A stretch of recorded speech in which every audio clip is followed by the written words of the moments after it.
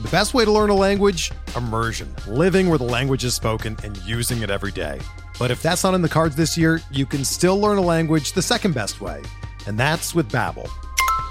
Be a better you in 2024 with Babbel, the science-backed language learning app that actually works. Don't pay hundreds of dollars for private tutors or waste hours on apps that don't really help you speak the language. Babbel's quick 10-minute lessons are handcrafted by over 200 language experts and help you start speaking a new language in as little as 3 weeks. Babbel's designed by real people for real conversations, and their tips and tools are approachable, accessible, rooted in real-life situations, and delivered with conversation-based teaching, so you're ready to practice what you've learned in the real world. Here's a special limited-time deal for our listeners.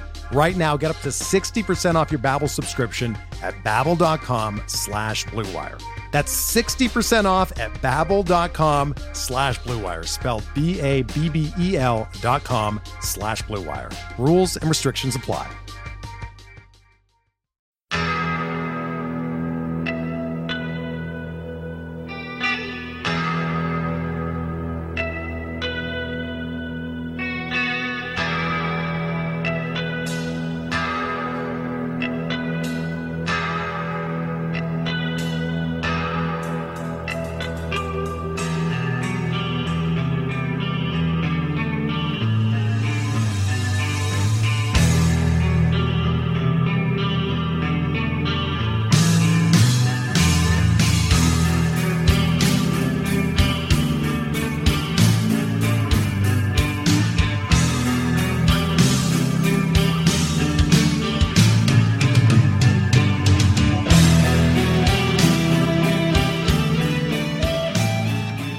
And welcome back, everybody, to another episode of Bub and the Bloom, episode 34. After a week off for the holiday season, we are back in the new year to get you ready for the 2023 fantasy baseball season, recapping the last of the latest hot stove action, because we'll get that finished one of these days, and the first Bloom board of Bub and the Bloom for the season to get you going as well, because it is Bloom board season. You can find myself on Twitter at BDentric, and my co-host is always on Twitter at RyanBHQ. Ryan Bloomfield, how are we doing, my friend? We're rejuvenated. So you I think you were a little nice in the intro, Bubba, saying that we took a week off, but it was we are a team, Ryan. We are a team.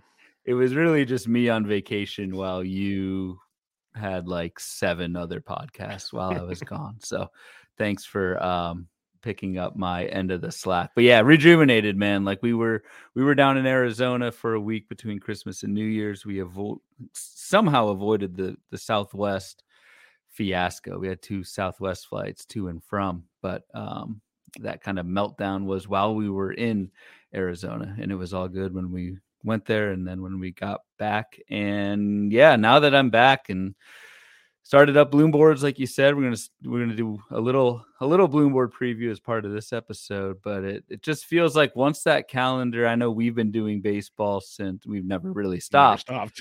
But it just feels like once that calendar switches to January, man, there's just a lot more interest in what we're doing, just a lot more buzz on social media, and it's a awesome time of year because draft season is really starting to peak now. It definitely is. I entered my 4th 50s. I've been doing one at a time, behaving myself right now. So I've been doing that. But I'm also in an On the Wire pod, joining those guys again. They did a fun listener league pods for $50. So I jumped in one because, Kevin Hastings, can't say no to that guy either at the bar in Arizona or on the show. So it's just one of those deals. And so I'm jumping in there about 5 or 6 rounds. And we'll talk about that later. So there's a question for that. And I've done a totally different strategy on that one. So I can't wait to talk about it and get your 2 cents on that. Is that a 15-teamer or are those 12? 12 team.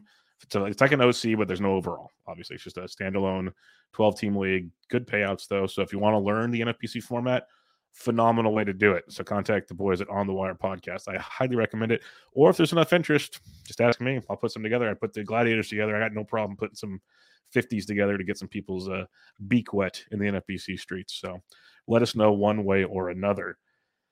All right, let's do it. Let's have some fun here. We'll recap the most important stuff from the hot stove since we've left off. And then, like I said, we'll get to the Bloom board. And the most important thing, because Ryan knows my love for Dalton Varsho, and he texted me because we were talking about maybe doing a Friday instead of a Thursday show last time. And he's all, man, if we would have waited one day, we could have done this one live. Like, you got my Correa reaction live. We would have got Dalton Varsho traded from the Arizona Diamondbacks to the Toronto Blue Jays for Lourdes Gurriel, Gabriel Moreno. There's other pieces involved, but those are the main 3 cogs on the wheel on this trade. So let's start at the top, Brian.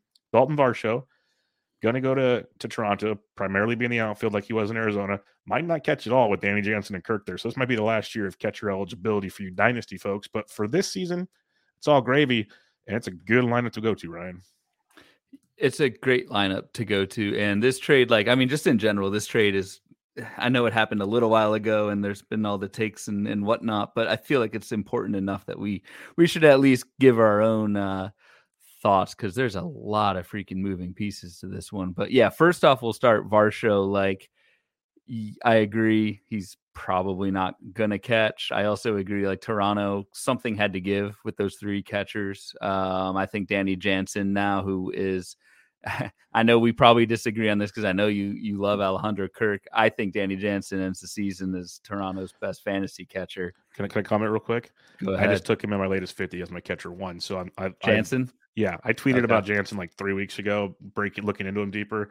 I'm starting, especially at the price. I'm liking Jansen a little more than Kirk as well.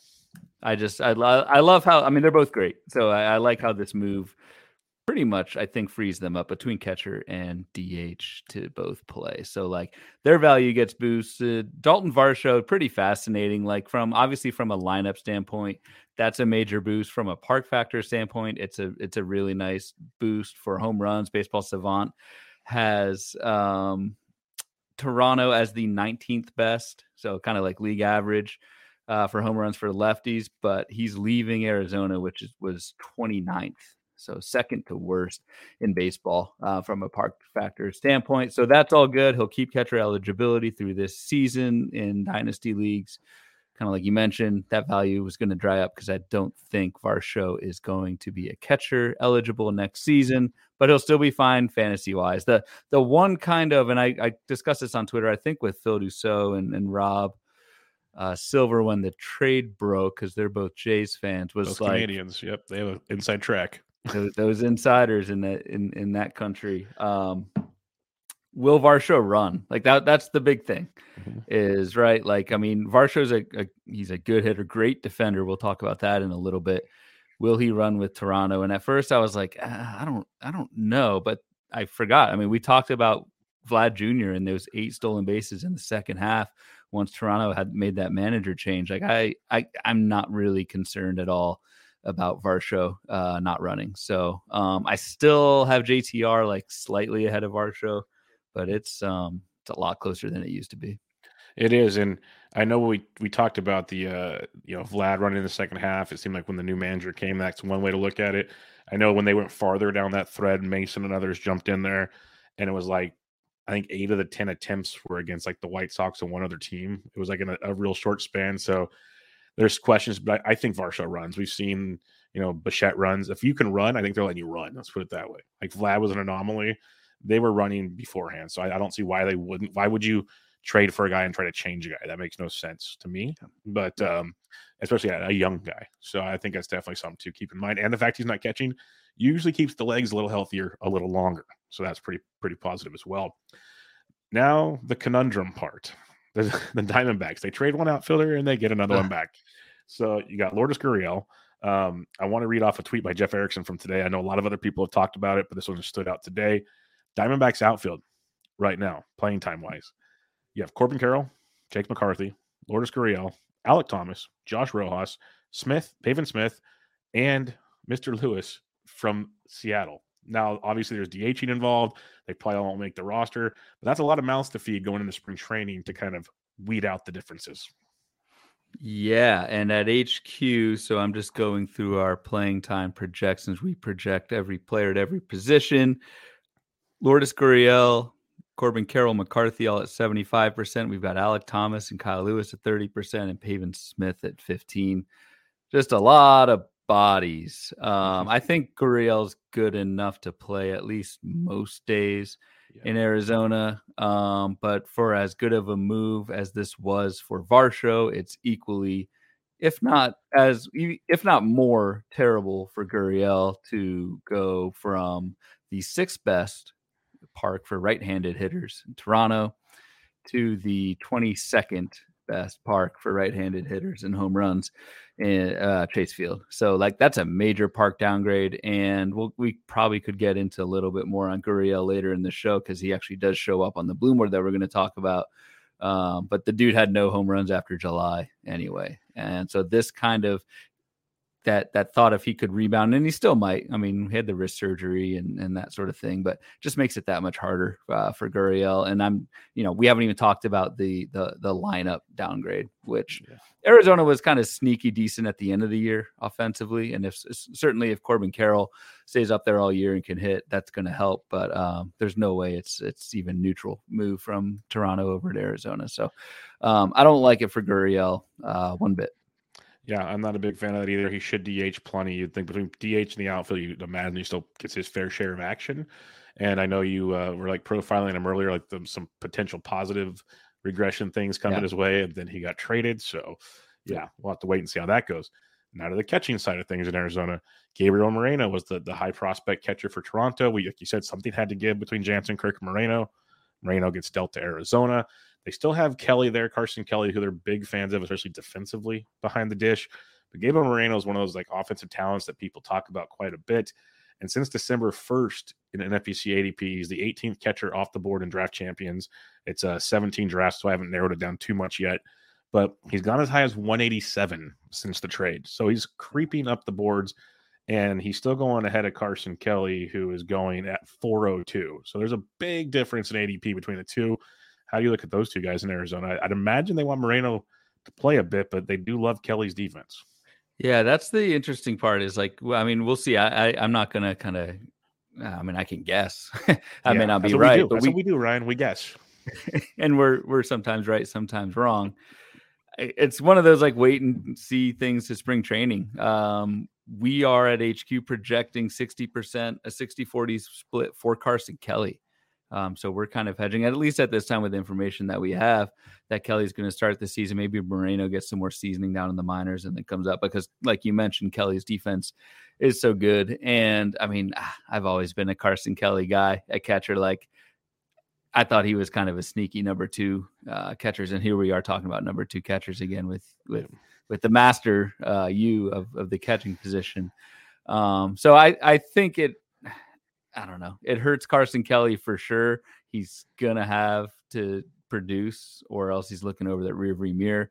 But second half improvements, and I think with Moreno, hopefully, maybe, I don't know if hopefully is the right word, but probably getting more seasoning in AAA. I think Kelly at least starts the season. And if you're waiting that long for your second catcher, you're probably streaming that position at some point during the season anyway. So just take the guy who's going to start the season and go from there. Yep, 100% agree. Moreno is attractive. Won't be wrong, but it's just it's interesting. We have no idea. We have zero clue how it's going to play out. It could be a disaster for you. Two catcher league. There's play much quote unquote safer options, and see where it goes from there. But hey, if you want to take the gamble, Moreno could be the deal. Last but not least, we're moving catchers around, which obviously changes things. You have a note here about the Toronto pitchers. How do you think this affects the pitching in Toronto? So this is kind of a combination with the Kevin Kiermaier move that Toronto made, I think like the week or two before this. But they went from Lourdes Gurriel, who's one of the worst corner outfielders in baseball, or at least was in 2022 per the metrics, to Dalton Varsho, who was elite defender in the corner outfield. So I think kind of the low-key winner of this trade is a Toronto pitching staff, like Kevin Gausman. I think, I'm a huge Gausman guy this year. I actually have him. He's like 5th or 6th overall starting pitcher for me in my early rankings. And I think that helps every single Toronto pitcher, just having not only that upgrade from Gurriel to Varsho, but also having Kevin Kiermaier in center for at least, whatever, half the season that Kiermaier's healthy. I think that's a huge benefit for Toronto pitchers. Yeah, no, I'm with you. We always look for the fantasy angle and things with the hitting when hitters get changed over, but these teams aren't stupid. They are obviously making moves for more than just a bat in the lineup because they already had plenty of bats in that lineup. And you see, like you mentioned, the Kiermaier thing was obviously a defensive move. He's not there to break the Tony Gwynn or Ted Williams hitting machine records. So yeah, it makes a lot of sense. Bolster that up there. You got these young pitchers, Manoah, who likes to give up the fly ball from time to time. So get some guys that can cover some space in that outfield and see where things can go. All right, let's head to a fun one. This one, I know you're a fan of Gene Segura. I'm a fan of Gene Segura. He goes to Miami, signs a 2-year deal. So this is like they really wanted him. It wasn't, hey, 1 year, maybe we'll trade you. It's a 2-year deal. And this is a guy who know he's having a great year until he got hurt last year. He's got power. He's got speed. He's going to hit towards the top of that lineup next to Jazzy Jazz. It's going to be a beautiful thing. And has gone as high as 206 since December 1st, ADP of 234. I already liked his value before he signed anywhere because I knew he'd sign eventually. He hasn't even jumped that much yet because maybe people think Miami is just, bad ballpark, whatever. It can't hurt. I'll tell you that much. It's a nice fallback plan for at least MI if you need it. Yeah, it's not bad. He becomes one of those. I mean, one of our mantras here is, players on bad teams racking up plate appearances. That's definitely Gene Segura right now. I mean, I think he's going to lead off or hit second or whatever. He's going to rack up those plate appearances, play every day. I think also super important in this move is I think he's going to pick up third base eligibility pretty early in the season. It sounds like Miami's going to play him at third base, and that just helps. I mean, you guys just did the third base preview with Toby, and I think that just helps stabilize that position a little bit more as well to get Gene Segura 2B, 3B, corner, middle. That's tremendous. With that 5 category, I say 5, like modest 5 category, but if you get like a 15-15 guy, we're projecting him to hit 270 that late in the draft who can play everywhere. Like, that's awesome. And not the flashiest name, but that's the guy who I want to compile plate appearances in the 17th round, which is where he's going roughly in drafts. 100%. It's a great spot for him. Another one here, Corey Kluber goes and signs at the Boston Red Sox. I saw a funny tweet that Kluber wants to retire after he pitches on every AL East team, which he's on his way to doing, which is, I didn't think about it when it happened. That's right. Boston, New York, Tampa Bay, just go through the rotation. He's had his little Baltimore. Yeah, he's had a little bit of everything. Baltimore, he probably loved with the new fences in left field. But the thing with Klubot, not the strikeout guy he once was. We know this. Ratios last year weren't ideal, but usually like an okay ratio guy, you would think. But he's going to get you innings. It's what, Boston a few weeks ago, we didn't know what they were doing. We have a few things coming up where they kind of figured things out a little bit. But it seems like, they've made the Michael Wacha moves. They've done some of those moves. This feels like kind of one of those. Let's get a veteran guy. He's going to throw us maybe 5 or 6 innings, fill a day in the rotation, go from there.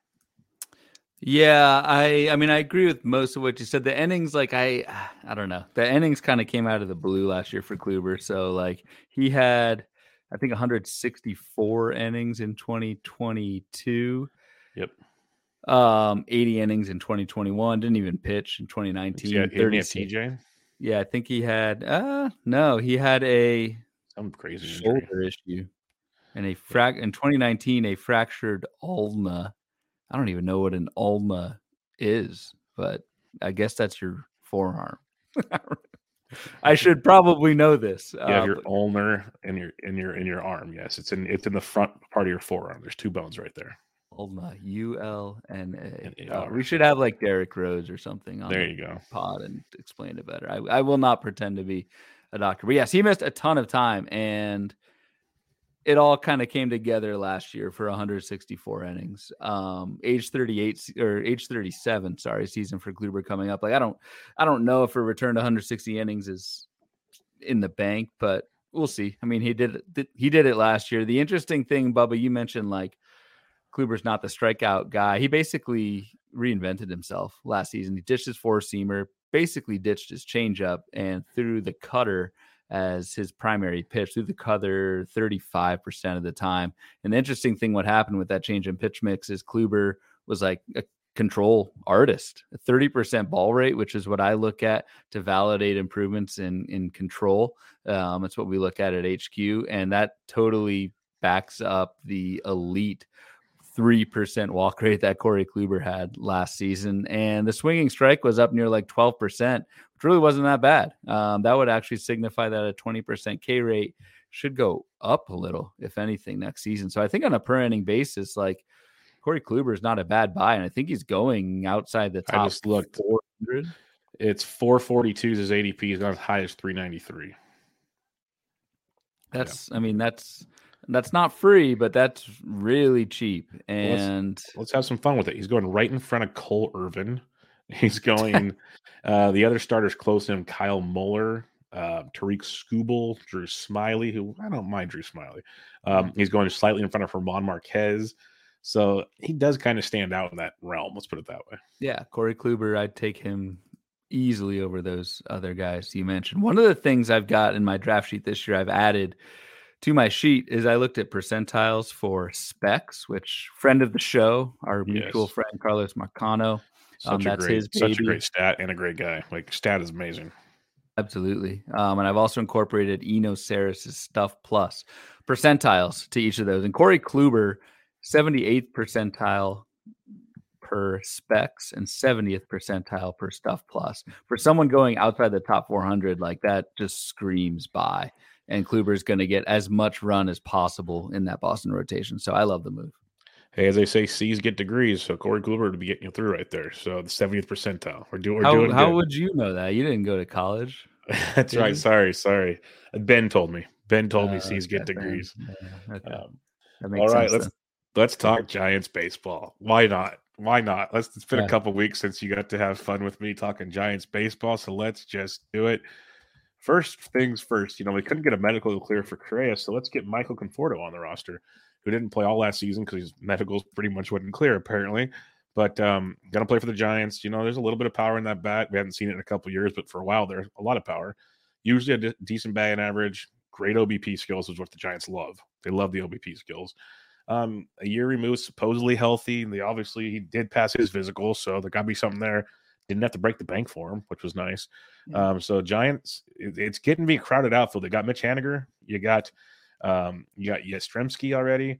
Like Lamont Wade's going to be kind of pushed out. Austin Slater's kind of getting pushed out. Luis Gonzalez, who actually was valuable at times last year, he's getting pushed out. So it looks like the Conforto, Yaz, Haniger situation for now, because Jock's going to DH, you'd imagine. Yeah, I was going to say Peterson, but yeah, he's probably going to DH. That's why I don't even think of him. So it's an interesting move for the Giants. Yeah, I mean, I'll probably throw this more back to you as the Giants guy. Like I mean, first off, like I loved Michael Conforto before the shoulder injury. Like we put an upside of 30 home runs on him in the forecaster last year before obviously we knew what was going on.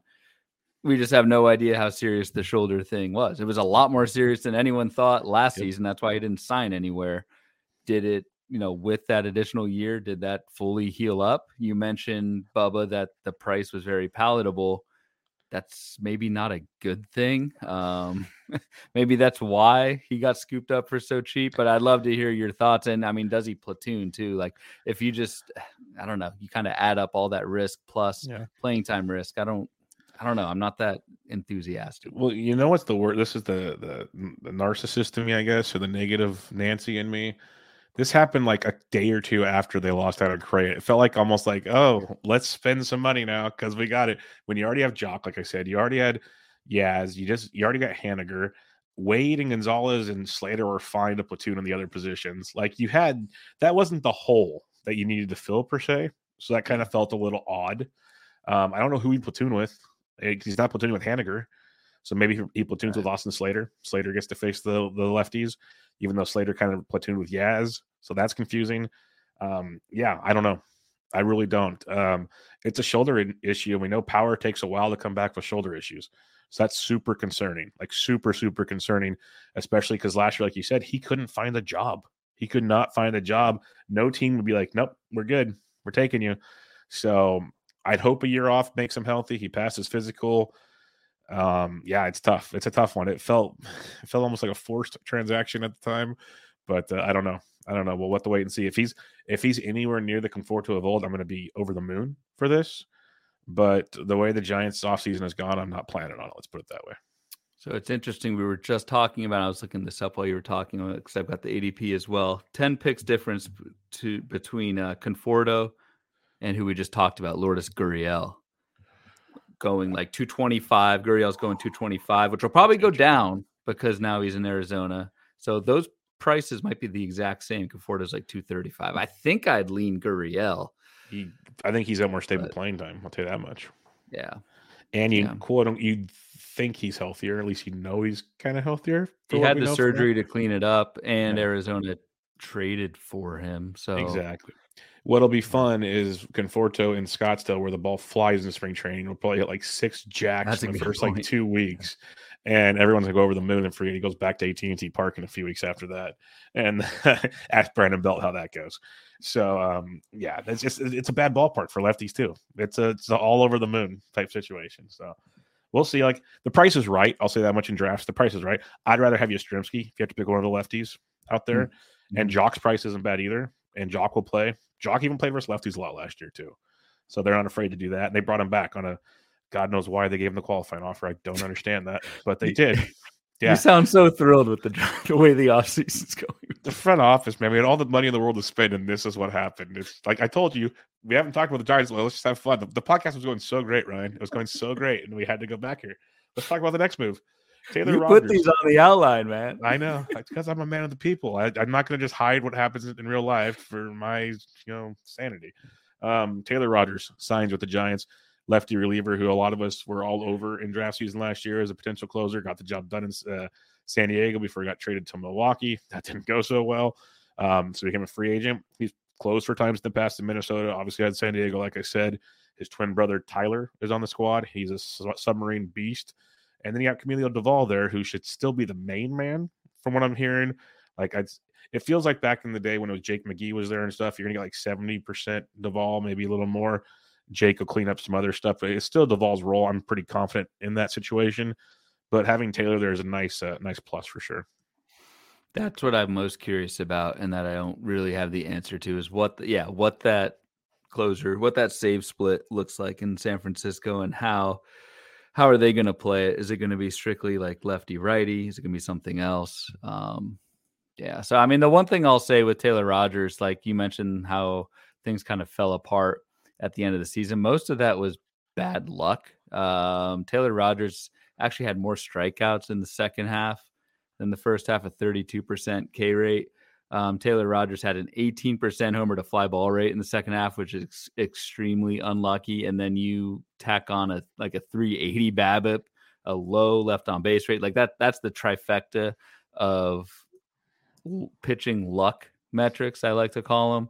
And they all swung the wrong way for Taylor Rogers. The skills were not that far off in the second half than the first half. I see Taylor Rogers as like a, I don't know, low to mid threes ERA type of guy, which will definitely work if he can get enough saves. It's just that's the question, is what that split looks like with him and Duvall.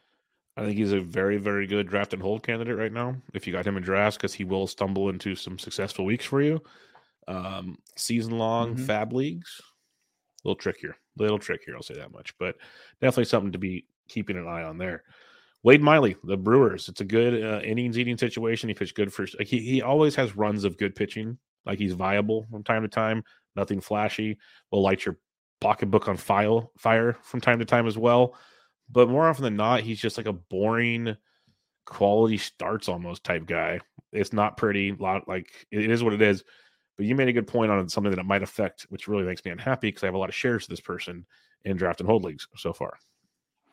Yeah, like my biggest thing with the second I saw Wade Miley to the Brewers, I was like, oh no, because what's going to happen to Aaron Ashby? I like Aaron. I mean, Aaron Ashby has the ground ball and strikeout combination of very few pitchers on this planet. There are issues with him going deep into games and with control a little bit. But Aaron Ashby has a immense ceiling, and it looks like right now he's the sixth starter in Milwaukee, which you can kind of you can flip that two different ways. You could say, okay, he's out of a job and, I'm not going to draft him anymore. But as we know, injuries happen. 6 starters for pitchers on opening day. The best way to learn a language? Immersion. Living where the language is spoken and using it every day. But if that's not in the cards this year, you can still learn a language the second best way. And that's with Babbel. Be a better you in 2024 with Babbel, the science-backed language learning app that actually works. Don't pay hundreds of dollars for private tutors or waste hours on apps that don't really help you speak the language. Babbel's quick 10-minute lessons are handcrafted by over 200 language experts and help you start speaking a new language in as little as 3 weeks. Babbel's designed by real people for real conversations, and their tips and tools are approachable, accessible, rooted in real-life situations, and delivered with conversation-based teaching so you're ready to practice what you've learned in the real world. Here's a special limited time deal for our listeners. Right now, get up to 60% off your Babbel subscription at babbel.com/Blue Wire. That's 60% off at babbel.com/Blue Wire, spelled BABBEL.com/Blue Wire. Rules and restrictions apply. I don't want to say very quickly, but they will be in the rotation at some point during the season. So the flip side of that argument is like, okay, everyone's talking about Aaron Ashby doesn't have a job in the rotation. Is that price going to be even better than what it was? I think Mike Curlin put out a pretty good video about that a couple days ago, talking about that. So I'm still, I mean, I don't know. Wade Miley is who he is. Like, you're not going to get many strikeouts. He's been lucky to have a low 3s ERA the last 2 seasons. I'm not that excited about him. It's just what are the Brewers' plans for Aaron Ashby? Like, is he truly going to be their 6th starter, or are they moving him more to like a Garrett Whitlock type role, kind of a deal where they're going like he's going like 3 innings? I don't know. A lot up in the air with that, but that's something that's by far the biggest kind of trickle effect of this move is Ashby. And some things, like, we know what the Brewers, mentioned 6th man in the rotation, will get love. How many innings is Freddie Peralta going to do after the injury situation last year? That's a question. They've had that issue with a few pitchers. The other thing is maybe they start Ashby to limit his innings in the pen, and then all of a sudden Miley's the long man in the pen. Wouldn't be shocked if that happens either. We've seen that same situation happen with similar to Whitlock and other guys like that. Like, we've seen that play out where a month or 2 in, all of a sudden flip, and now it's Ashby's role for 3 to 4 months. Yep. All very doable. And if that's the case, he's still worth probably drafting and stashing because he is that good. So I'm not afraid of it yet. It definitely puts a little, bump in the road. But until we hear something definitely more definitive, which I still don't trust at this time of the year because a lot can change. Yeah. Ashby's still the dude for all things considered.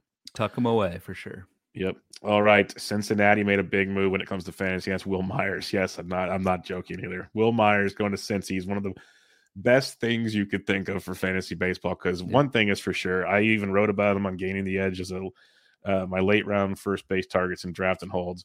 Big Willie style is going with an ADP of 377, as high as 252. So he's climbing up a little bit here. But Will Myers still has power. I don't care how old he is. He's got to stay healthy. That's his biggest issue, is health. Still has power. Will play very well in Great American Small Park, of course. And he still runs. He's not like the 20 stolen base guy, but he'll still get you double-digit bags. I've seen some people say he should platoon. We'll see. TJ Friedel is projected to lead off. Jake Fraley farther down the lineup. If you're doing draft and holds, is it Friedel or Friedel? I don't even know. Friedel, I think. Friedel. Thank you. I did not watch many Reds games. Don't. No, I just played him in DFS because he was always cheap.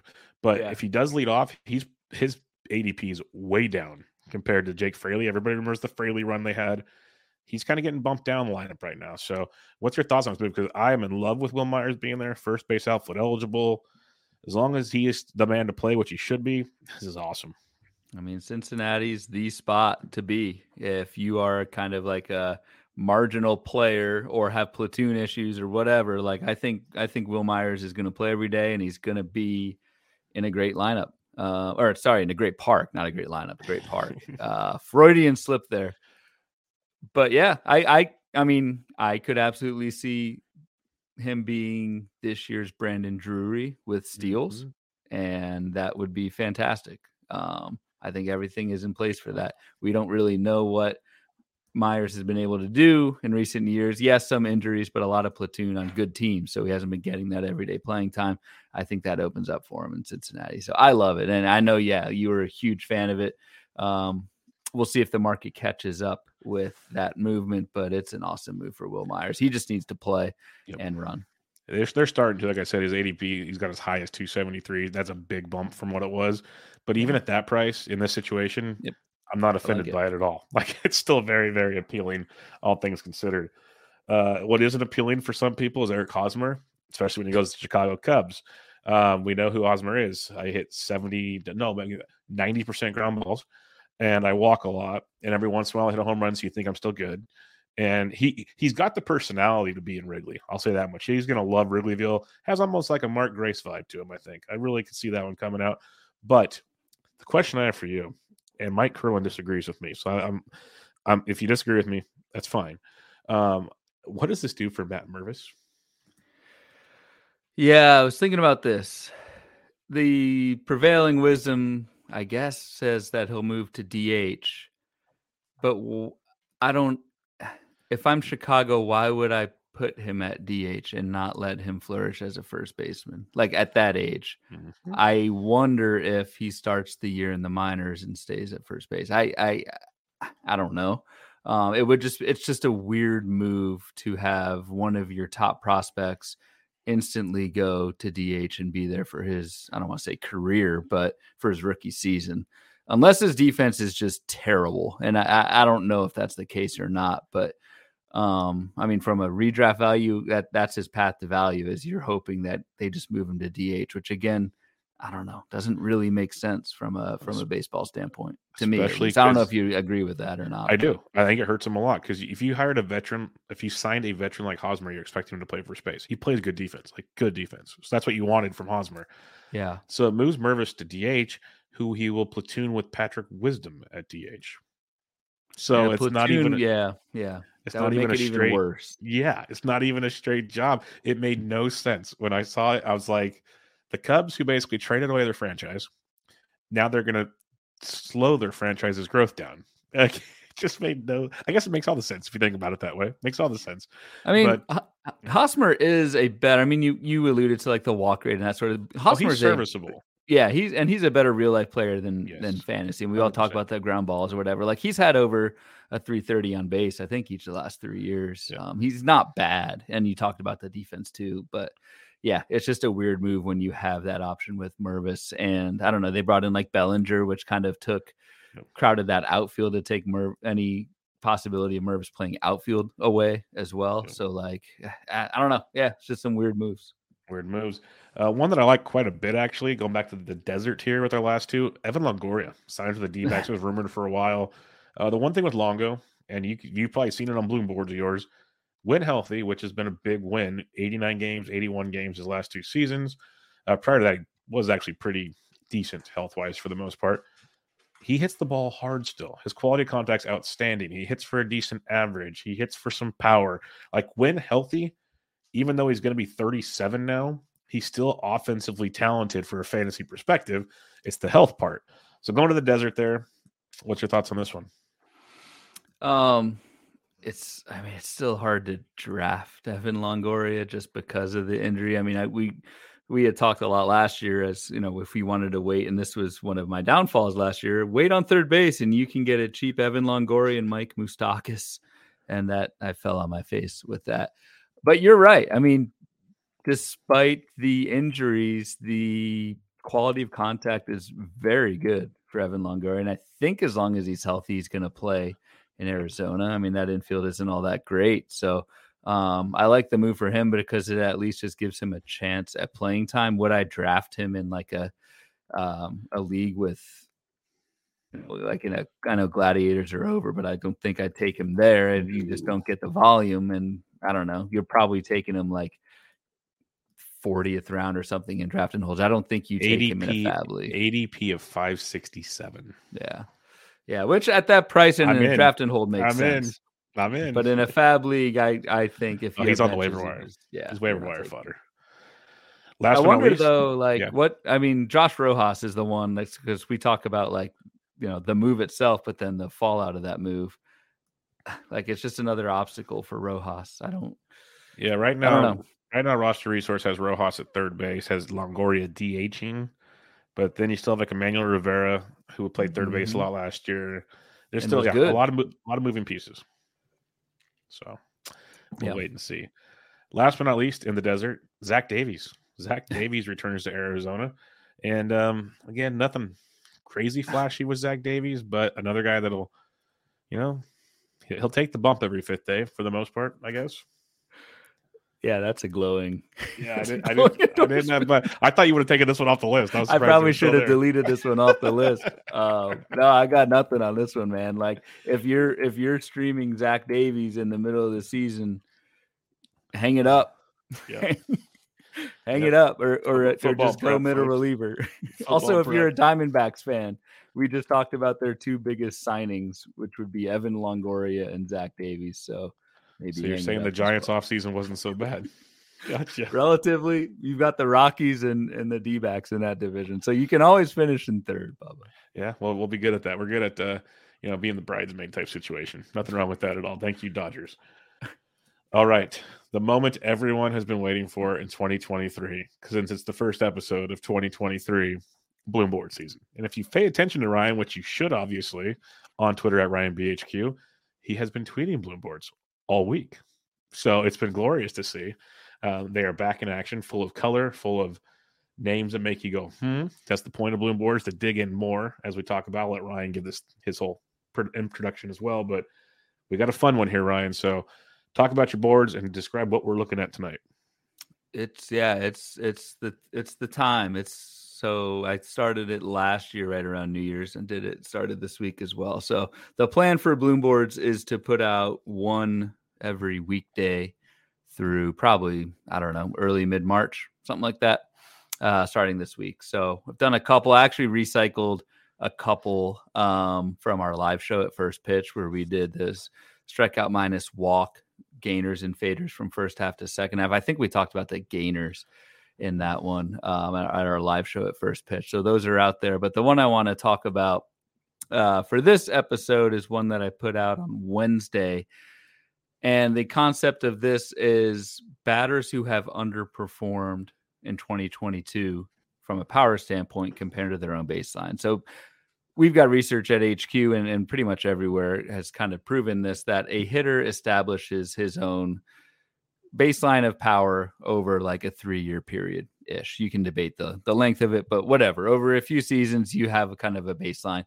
And in any given one season, if there is deviation from that, the following season, they tend to go back to where they were. And so what I looked at with this board was homer to fly ball rate, which is a tried and true measure for power. I looked at hitters whose homer to fly ball rate fell the most in 2022 compared to what it was from 2019 through 2021. And then on top of that, I added that hitter's barrel rate from 2022 as well, just to kind of give a little bit more context into that. Like, was that hitter hitting the ball hard and just not getting credit for it? Or was there, in like Lourdes Gurriel's case, a complete collapse of power and they deserved it a little bit more? So that's the general premise. And with all of these lists, like you just mentioned, Bubba, like it's the start of a conversation. This is not like all 12 of these guys are not going to improve next season, but we can hopefully kind of look through this list, pick and choose a few guys when we take context into account to kind of target as a rebound candidate for power for next year. Yeah, no doubt about it. There's some that really, really stand out for the good and some for the bad. We'll hop around here as we got some time to kind of break this one down here. Nelson Cruz might not even play this year. So I don't even know if we want to talk about Nelly, but for years now it's been, okay, he's getting old. It's going to happen. He's getting old. It's going to happen. It didn't happen until last season when he dropped down from a normal 28% home run to fly ball to an 11%. It dropped down pretty good. Obviously, he's not signed anywhere yet, but he hasn't officially said he's retiring either. So the door's always open in a world where there's 30 DHs in baseball. So any thoughts on Will Nelly? I mean, once you were, I love these nicknames you're coming up with tonight. You can listen to Quick Hits. I have so many of them when I'm like half asleep in the morning. I just start going crazy. Big Willie style for Will Myers. Just thinking, like, why didn't the Cubs take Nelson Cruz? And he would be a great DH platoon and put Mervis at with first. Mervis. Yeah. So I don't know, not to rehash that one. But yes, Nelson Cruz was the biggest faller. Nelson Cruz had a 28% elite 28% homer to fly ball rate from 2019 through 21, and that dropped to 11% last year. The good news is the barrel rate was pretty good, 9.3%. The good news maybe is he apparently couldn't see that well and had like eye surgery or something to correct that this year. So if he does sign with a team, that could be, another kind of contextual factor for a rebound. I just think the age is a killer, man. Like at some point he's got to fall off a cliff, and we started to see, no pun intended, started to see that last year with Nelson Cruz. So I'm not too high on a rebound from Cruz unless he, signed in some great park, Colorado probably needs a DH he could sign there or something. But even though Cruz is kind of the biggest fader and thus the most likely to regress, given the age, I'm pretty low on that. Yeah, I'm with you. Just stood out in a big way as the mighty finally fell. Let's talk about, I'm going to hop around here. Garrett Cooper. This is a guy I've always loved for fantasy. It's been a headache at times. Last year was a major headache because, the years before that, it was just, staying healthy and playing. Last year, he was banged up a bit, but he still played in 119 games most of his career. Only had 9 home runs. He showed much better home run skills than that. Hit for a 261 average, which is fine. But, you highlighted him, a 23% home run to fly ball in the previous 3 seasons, down to a 10% this last year. And I kind of highlighted that in the same article I had with Will Myers. He's another guy, Garrett Cooper, I like later in rounds because if you look at his skill set, his max EV of 112.6 is third best of his career. His barrel rate was above 10% again for the 3rd straight season. Hard hit rate wasn't horrible, 43.3, which is pretty much in line with his norm outside of an outlier of 2021, you can say. So his quality of contact skills were good. I know Toby loves to use the home runs per barrels. He had 9 home runs on 32 barrels, which is well below the league average that we look to go for. So it stood out when I looked into him quite a bit. And then he shows up on this list here again, which shows a lot. And a lot of it is that home run to fly ball. And one other thing I'll mention, because I dug into him, so I actually can talk for a second here. Yeah, go for it, man. And he had where's the freaking? Now, of course, I'm not going to be able to find it. I know there it is. His ground ball rate and his fly ball rate. This is what's most confusing to me. So his ground ball rate was the lowest of his career, because I don't count 2007. His lowest as a Marlin at 44.3, and his fly ball was 29.3. So he had the most fly balls of his career, percentage-wise, lowest ground ball rate. Yet his home run to fly ball, which is over 22% for 3 straight seasons, average of 23, as you mentioned, was down to 10.2. Something just, I don't know. This is one of those kind of outlier things to me. Something does not seem right when every other skill set was in line, if not better, than everything in his career, but somehow he's just not hitting home runs. And you can't say the ballpark because he's been in that ballpark his entire career. So It was a big standout to me, and that's why I'm buying into him again for the fact he played more than he has played in the past. He's a good hitter. He's a really good hitter. So I love him as a bounce back. Now that I've talked too much, what do you got on this? I do too. I mean, I think the big thing with Cooper, so you nailed it. You look at these underlying metrics and these indicators and everything looked good except the result. That just screams to me that he's going to improve from a power standpoint. The one thing you didn't touch on, which I'll throw out there, is he's also a pretty good line drive hitter. Line drive rate's always been above average. Thus, his BABIP has always been above average. Thus, his batting average has always been pretty good.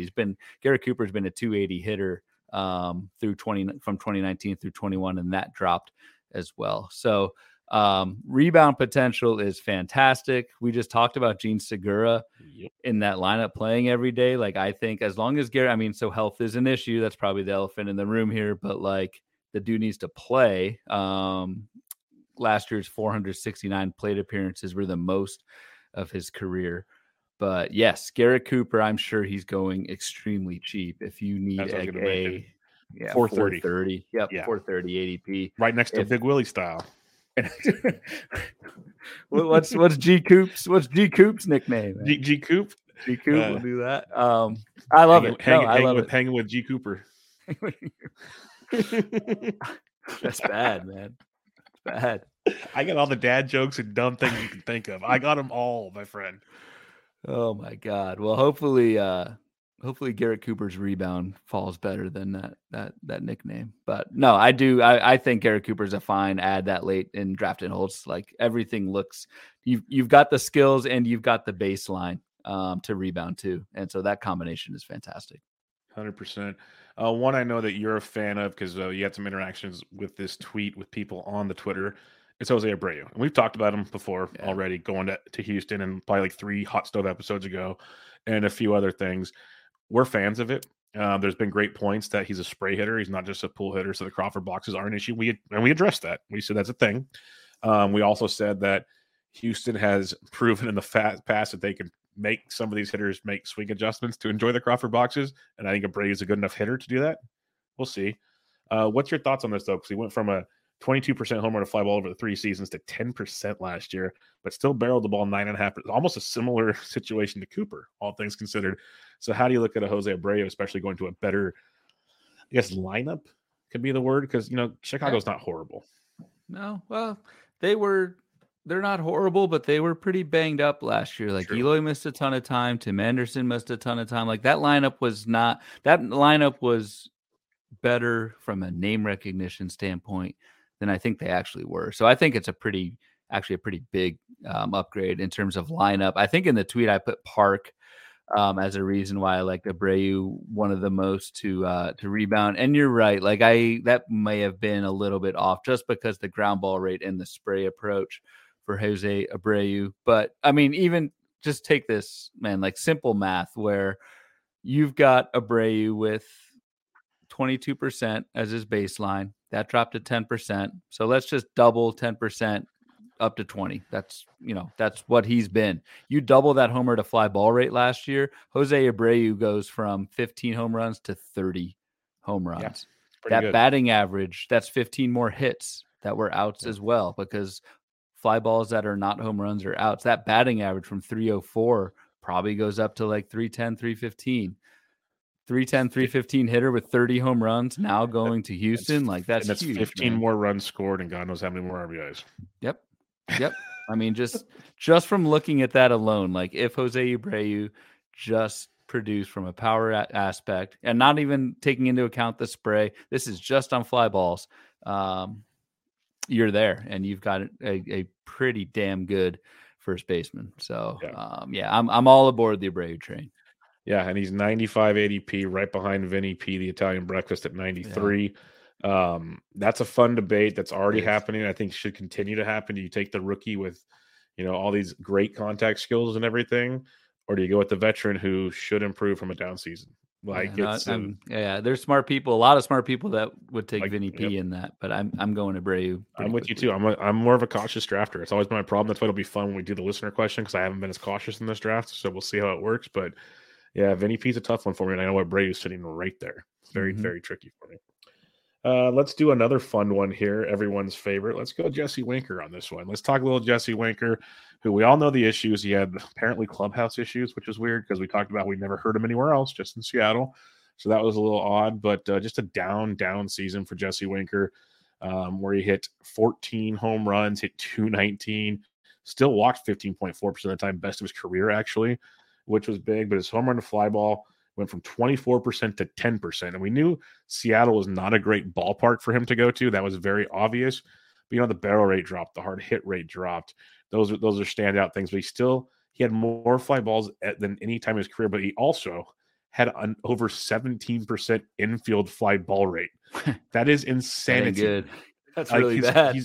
It's like it was 9.5 in 2021, and then it was 6.7 and below. 17.4% home run or infield fly ball rate is insanely horrible. So that's almost simple. Like if he can just get back to even 9%, and convert some of those to maybe line drives or actual like home runs, because I don't improve his barrel rate. So those are obviously not barrel balls. No, he might not be that far off, and going to Milwaukee can't hurt either. Can't hurt. It's an improvement from Seattle. The one thing that I'll kind of throw out here is I do think Winker's that baseline, that 24% homer to fly baseline that we're comparing to, I think that's pretty heavily inflated by Cincinnati. Cincinnati is by far the best park to hit in for homers for left-handed pitching. And I don't think Jesse Winker's true power is at that 24. I think it's more like a high teens, something like that, when you take into account Milwaukee. So yes, the park factor going down to Seattle, and maybe just him in Seattle wasn't a great fit and he needs a fresh start and yada, yada. And Winker got a lot of attention on the replies to this board as well. I'm just not there with him yet. I think the platoon risk is real. He's got a 661 career OPS against lefties.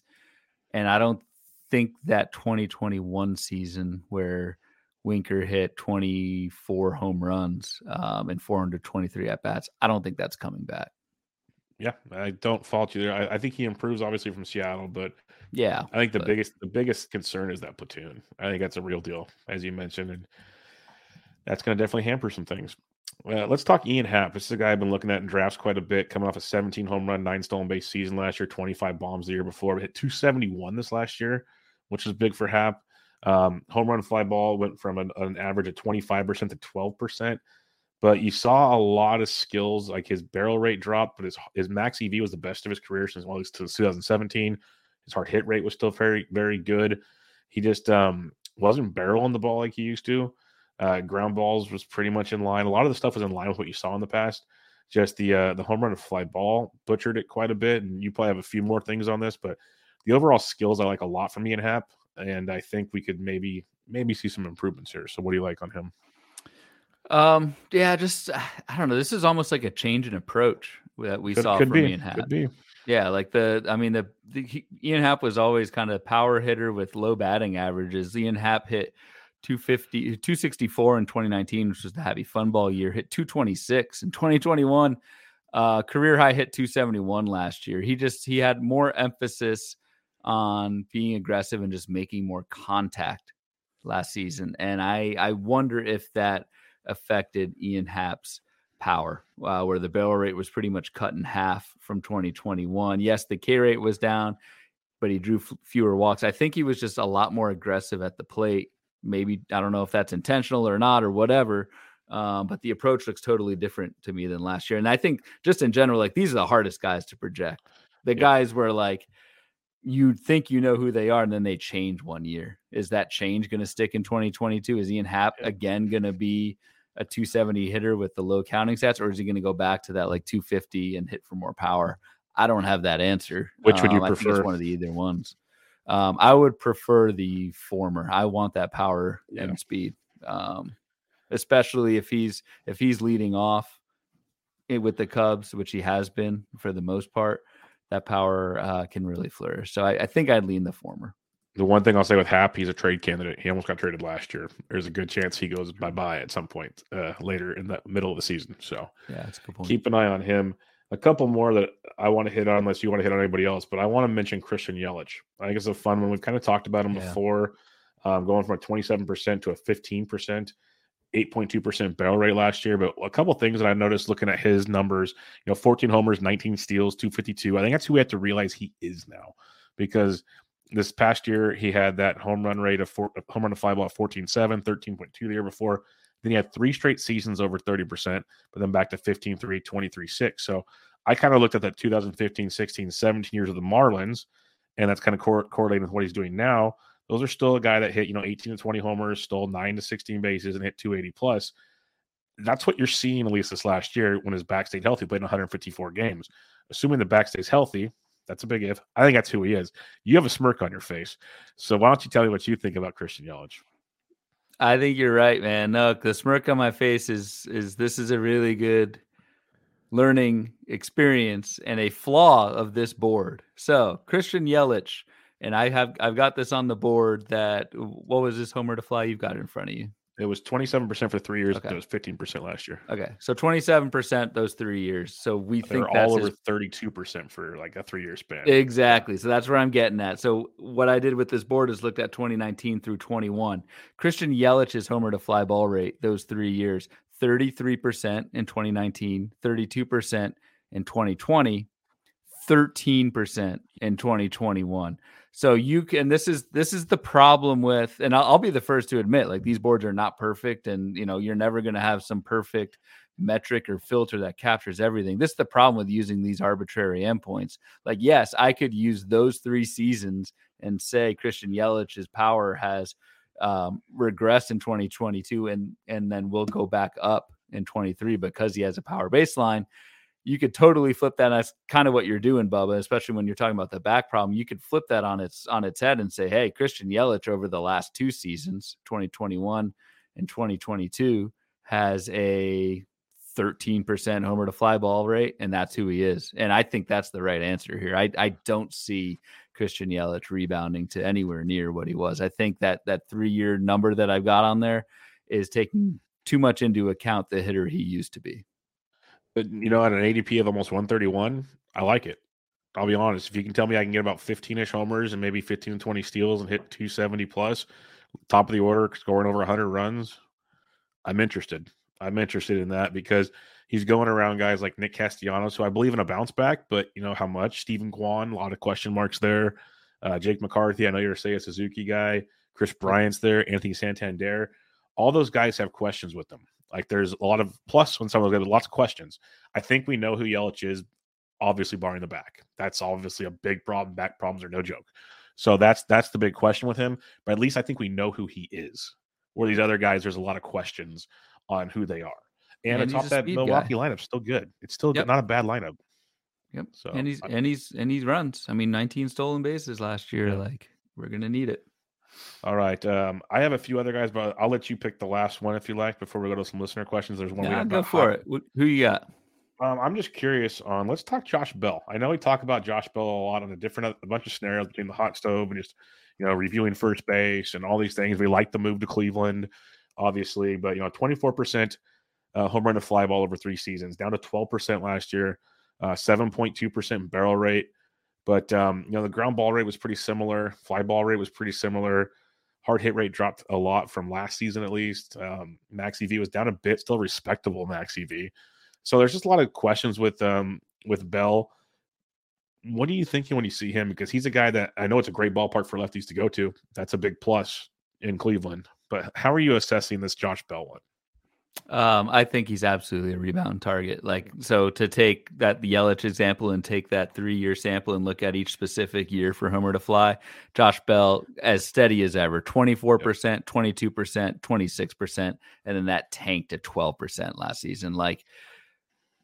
If you're ignoring recency bias with him, I think he rebounds extremely well. He makes a ton of contact, just like everyone else in Cleveland. That better ballpark that you mentioned, I think everything's in place for kind of a big time rebound for Bell. So I'm fully on board with him.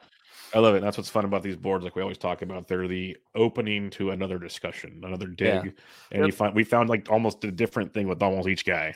That's the cool part is, you go into it and it's like, I actually don't like that guy. Or like, yes, I fully believe it. So, it either clarifies a concern or opens the door to even more things, maybe, or at least in the Yelich situation, it's like, okay, if we're kind of curious, let's see where he's getting drafted. What's going around him? Do we really want him there? Like, it just opens up the whole getting ready for draft season where you want to go and build things. And that to me is a pretty fun thing. As I always talk about how much I like the Bloom boards. I know I'm not alone in that scenario, but it's a great tool to open those doors. Last guy that I'll just quickly bring up, just because I brought it up in the tweet, was Ronald Acuna. We were both wrong about him last year. Is like, he's not going to run the knee, but the power will be there. Well, it was the exact opposite. He ran crazy, and the power was not there. Ronald Acuna, of anyone on this list, had the highest barrel rate last year of 13%. That actually matches his homer to fly, which is like crazy. That's insane. Ronald Acuna is due for a major power rebound. I would expect him to go right back to who he was. Exactly. Yeah, not worried about him at all. And we'll get to that in a second, actually. Not worried about him at all. All right. Listener questions here. As you guys, you can tell, Ryan, like you said earlier, starting to pick up. January, it's slowly getting there. We've got our buddy Johnny L moving MLB, moving averages. Yep. He's waking up. Football season's done. He's in the baseball mode. Early SP ADP toss-ups. Let me get my ADP on the SP world for you to make this appropriate. All right. The first one he has, Ryan, is Brady Singer versus Drew Rasmussen. Over the last month, Singer's got an ADP of 182, where Rasmussen is 177. So where do you look for Brady, Singer, and Drew Rasmussen? When I saw this question from John, I looked at my own. So I think I mentioned this on a pod before, but for pitchers, I actually go through, and for starting pitchers, I go through and project every innings, ERA, WHIP, strikeout rate, and wins. Like I go through each pitcher, look at pitch mix changes, baseline projections from the forecaster, and I actually manually project every single starting pitcher. That's why he's good, folks.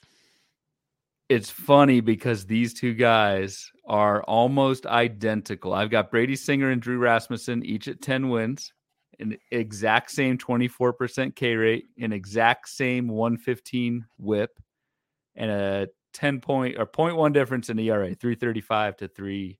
Oh no, the exact same ERA. My bad, 335. I have them for the exact same 5 stats. I have Singer a little bit higher because of the innings. That's the only thing, but that is like nitpicking. That is me trying to project pitcher health, which is nearly impossible. But when I saw this question from John, I was like, holy crap, does he see my spreadsheet? Because they are literally the same, down to the number of each of the 5 categories. So that's wild. That's funny. I go Singer, and the one thing would be the innings for sure. I love the growth he had. I've always been a Singer fan, and it kind of took a little while for him to get going, and he really took that next step after that recent trip to the minors last year, and kind of looked like the guy we expected him to be. Rasmussen's a beast. I got no problem there. I always get nervous with these young guys in Tampa Bay and what they're going to do with them. I'm always like, I'd rather be wrong than right with them. It feels like, because you never know. You never know unless there's like the McClanahans of the world, and we already talked about that issue. You got Glass now, who's hurt still or coming back from injury, and you got Jeffrey Springs, who we like. Like, there's so many question marks there. You don't know what they're going to do. Maybe Rasmussen takes the McClanahan step. They just let him go. That could be a thing. That could really be a thing.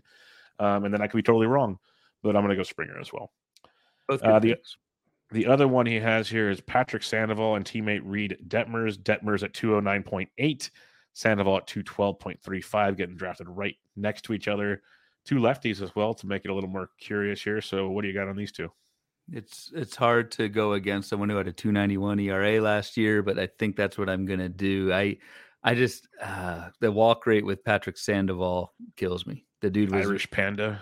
The Irish Panda. I think that's a Nick Pollock. That's a Nick Pollock. See, because that one makes sense, unlike mine. Yeah, because that makes sense. That's a good one. That's not P Sando or something. I like your nicknames, Bubba. Yeah, it's all good. I heard you. I heard you the first time. I'm gonna go Detmers here. So Detmers actually appeared on one of the boards this week for second half to first half. K- walk rate gainers, and I mean, we've talked about Detmers a good amount, but that reshaped slider kind of drove those gains in the second half. And I think luck is going to neutralize, as it should for every pitcher. But Patrick Sandoval was so lucky to get a 2.91 ERA. Yep. I don't think he can pitch nearly as deep in the games once the home run luck regresses, once the BABIP regresses, and you're left with a guy who has kind of a middling strikeout rate with a pretty bad walk rate, and that's not what you want. So I'll go Detmers over Sandoval. Yeah, I got Detmers too. Like, I'm a big Irish Panda fan, but that walk rate and the home run rate are terrifying. Absolutely terrifying, and I just can't do that. I love the adjustments Detmers made, as you mentioned, so I'm gonna stick there. It is funny, like, just real quick, like, in a little bit of a diatribe with homer to fly ball rate. We just talked about that for hitters and how it is kind of their own baseline. For pitchers, it's really not. It goes by league average, and it kind of just jumps from there. Sandoval is a perfect example of that. 32% homer to fly ball rate short season 2020, so like pretty bad.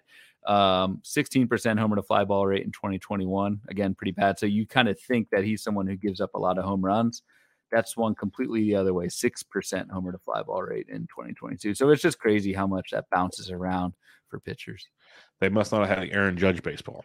That explains it. And right. Didn't make it that far west. Yeah. Yep. Andy Splinter at Splinter Andy has 2 questions. We'll start with the one that helps here. He wants to add on to the Singer versus Rasmussen and throw in John Gray, who has an ADP of 192, 10 picks after Singer. Does Gray jump in front for you at all? Because it does for me. I'm a huge Gray guy. I loved what we saw last year, and I think he builds on that even more this next season. So I'd take Gray over both of them personally. But what's your thoughts here? I would too. I've got Gray ahead of both of those guys. Gray, 87th percentile in specs. Again, Carlos Marcano, check that stuff out. Really good scores there. I mean, the issue with John Gray is the health.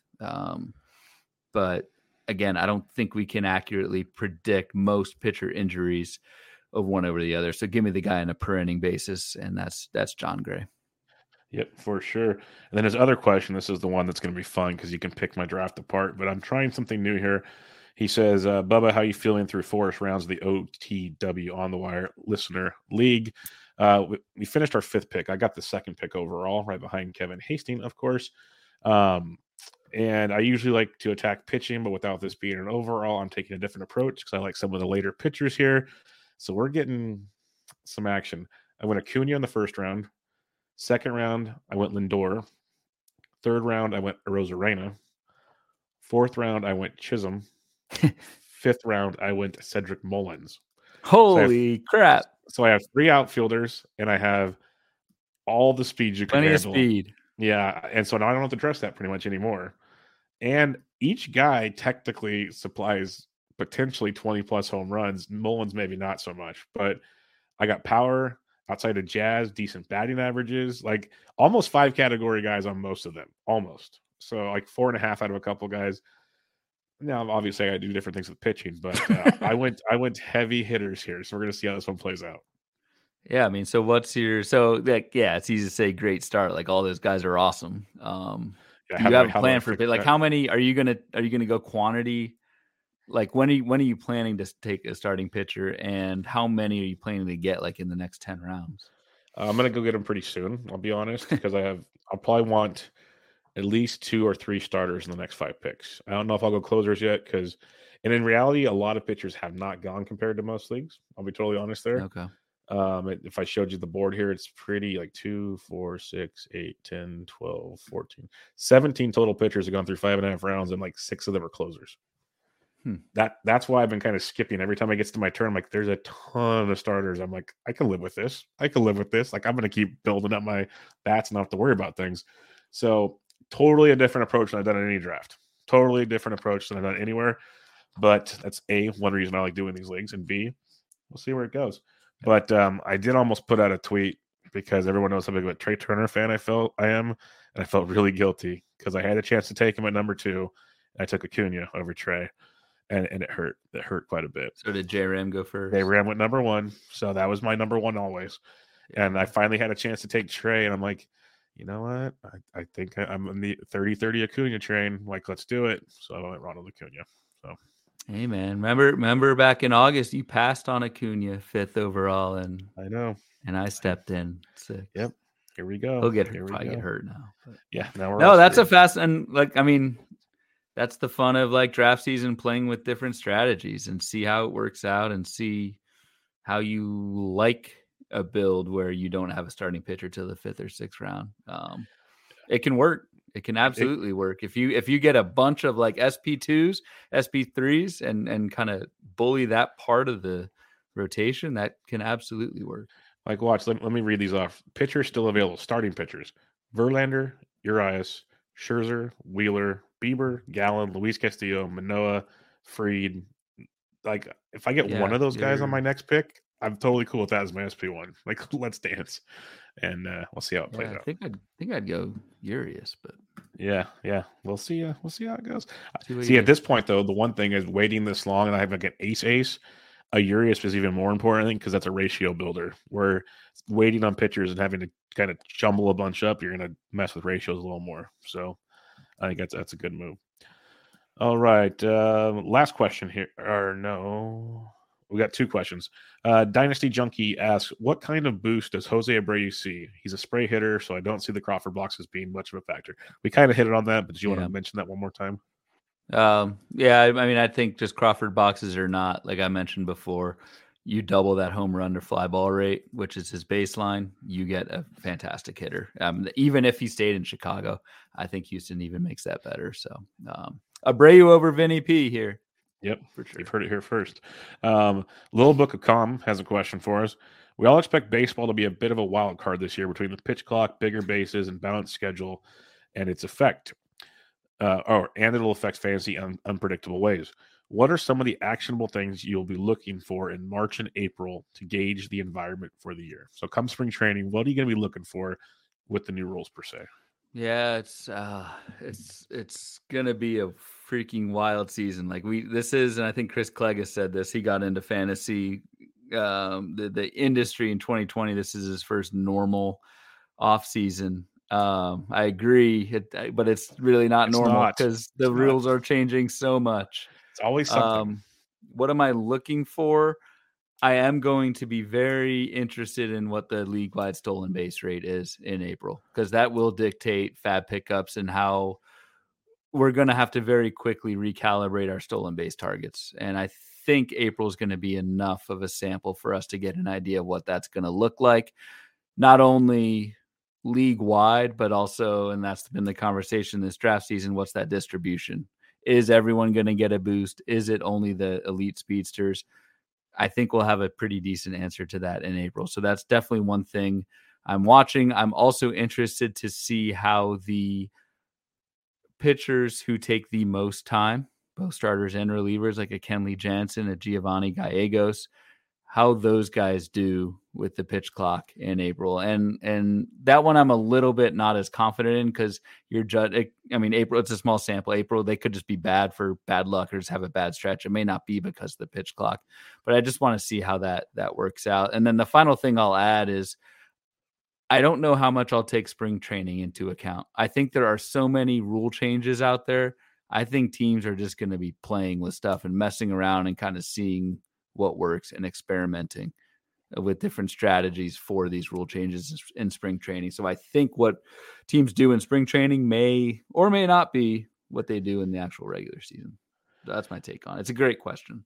It is. It's a tough one. It's the one, like I've said on many shows, it's like impossible to know exactly what's going to happen. So at least in March and April, we'll have visible kind of cues, maybe. Like that's what he's asking for, which is good. Mike Petroziello had about a 3-part series at MLB.com that are pretty interesting to read on potential shift situations. I heard the new process. Jeff Zimmerman really breaks down the rules, which I need to go check that out. That's always a great book. I read that this week, actually, in the process. I need to check that out, too. In the end, like these guys are way smarter than I am, so there's probably a lot of validity between what they're doing. There's still a lot of guessing because we don't know. We just don't know. Like you can predict the shift stuff for sure, but the pitch clock, the stolen base thing, there's questions. Yeah. But at least like Little Book of Calm asks, like at least March and April, we'll kind of have some visible evidence, some calculable evidence potentially from stuff like Ryan was mentioning, kind of seeing the league-wide steals rates and stuff like that. So I guess you can figure it out there. My degenerate ass will already have had way too many drafts to not even care what they did in March and April. So it's going to throw that out there. It's just going to be what it is at that point. But yeah, it's a great question because we're all curious and it'll be fun to see how it plays out. Hey, I've held off on drafts. No, I have held off. January 1st. What are you doing? I'm not a degenerate. I am seasoned, wise beyond my years. You're a different D. You're disappointing. I am not. I will not be in a draft until I have a draft on January 15th and then 17th. So I'll do the Gladiators. Got a Gladiator on the 15th, and then on the 17th, we've got a first pitch. We do this one every year. First pitch, Arizona Speaker, draft and hold. So I'm holding out till then, man. Man, he's pushing back he's pushing it back, guys. He told us, don't forget, listen to the last episode. He said January 1st. Yeah, like he's pushed. Like I'll carry the weight for us. Don't worry about it, guys. I got it. I got this. You got to do 2 drafts at once. Yeah, I got to take care of this for us. We'll make it happen. But all right, Bloom.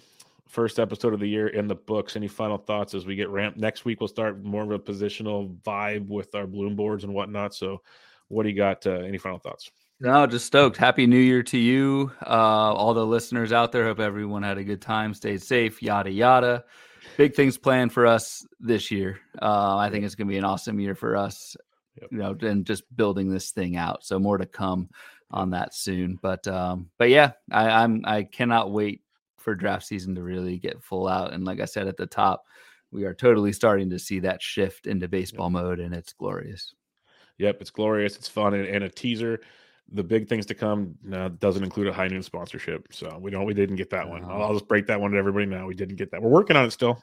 Never give up. We tried. I shoot or shoot. I shot. You shot. So we'll see where that goes. But we'll shoot again. Yeah, we will. I'm not stopping. Can't stop, won't stop. We got a lot of fun. Maybe I'll send Big Willie over there. Yep. We got some fun coming up, but thanks for listening, everybody. Catch Ryan on the old Twitter there at RyanBHQ. I'm at BDentric. This was Bub and the Bloom, episode 34. Catch you guys next week.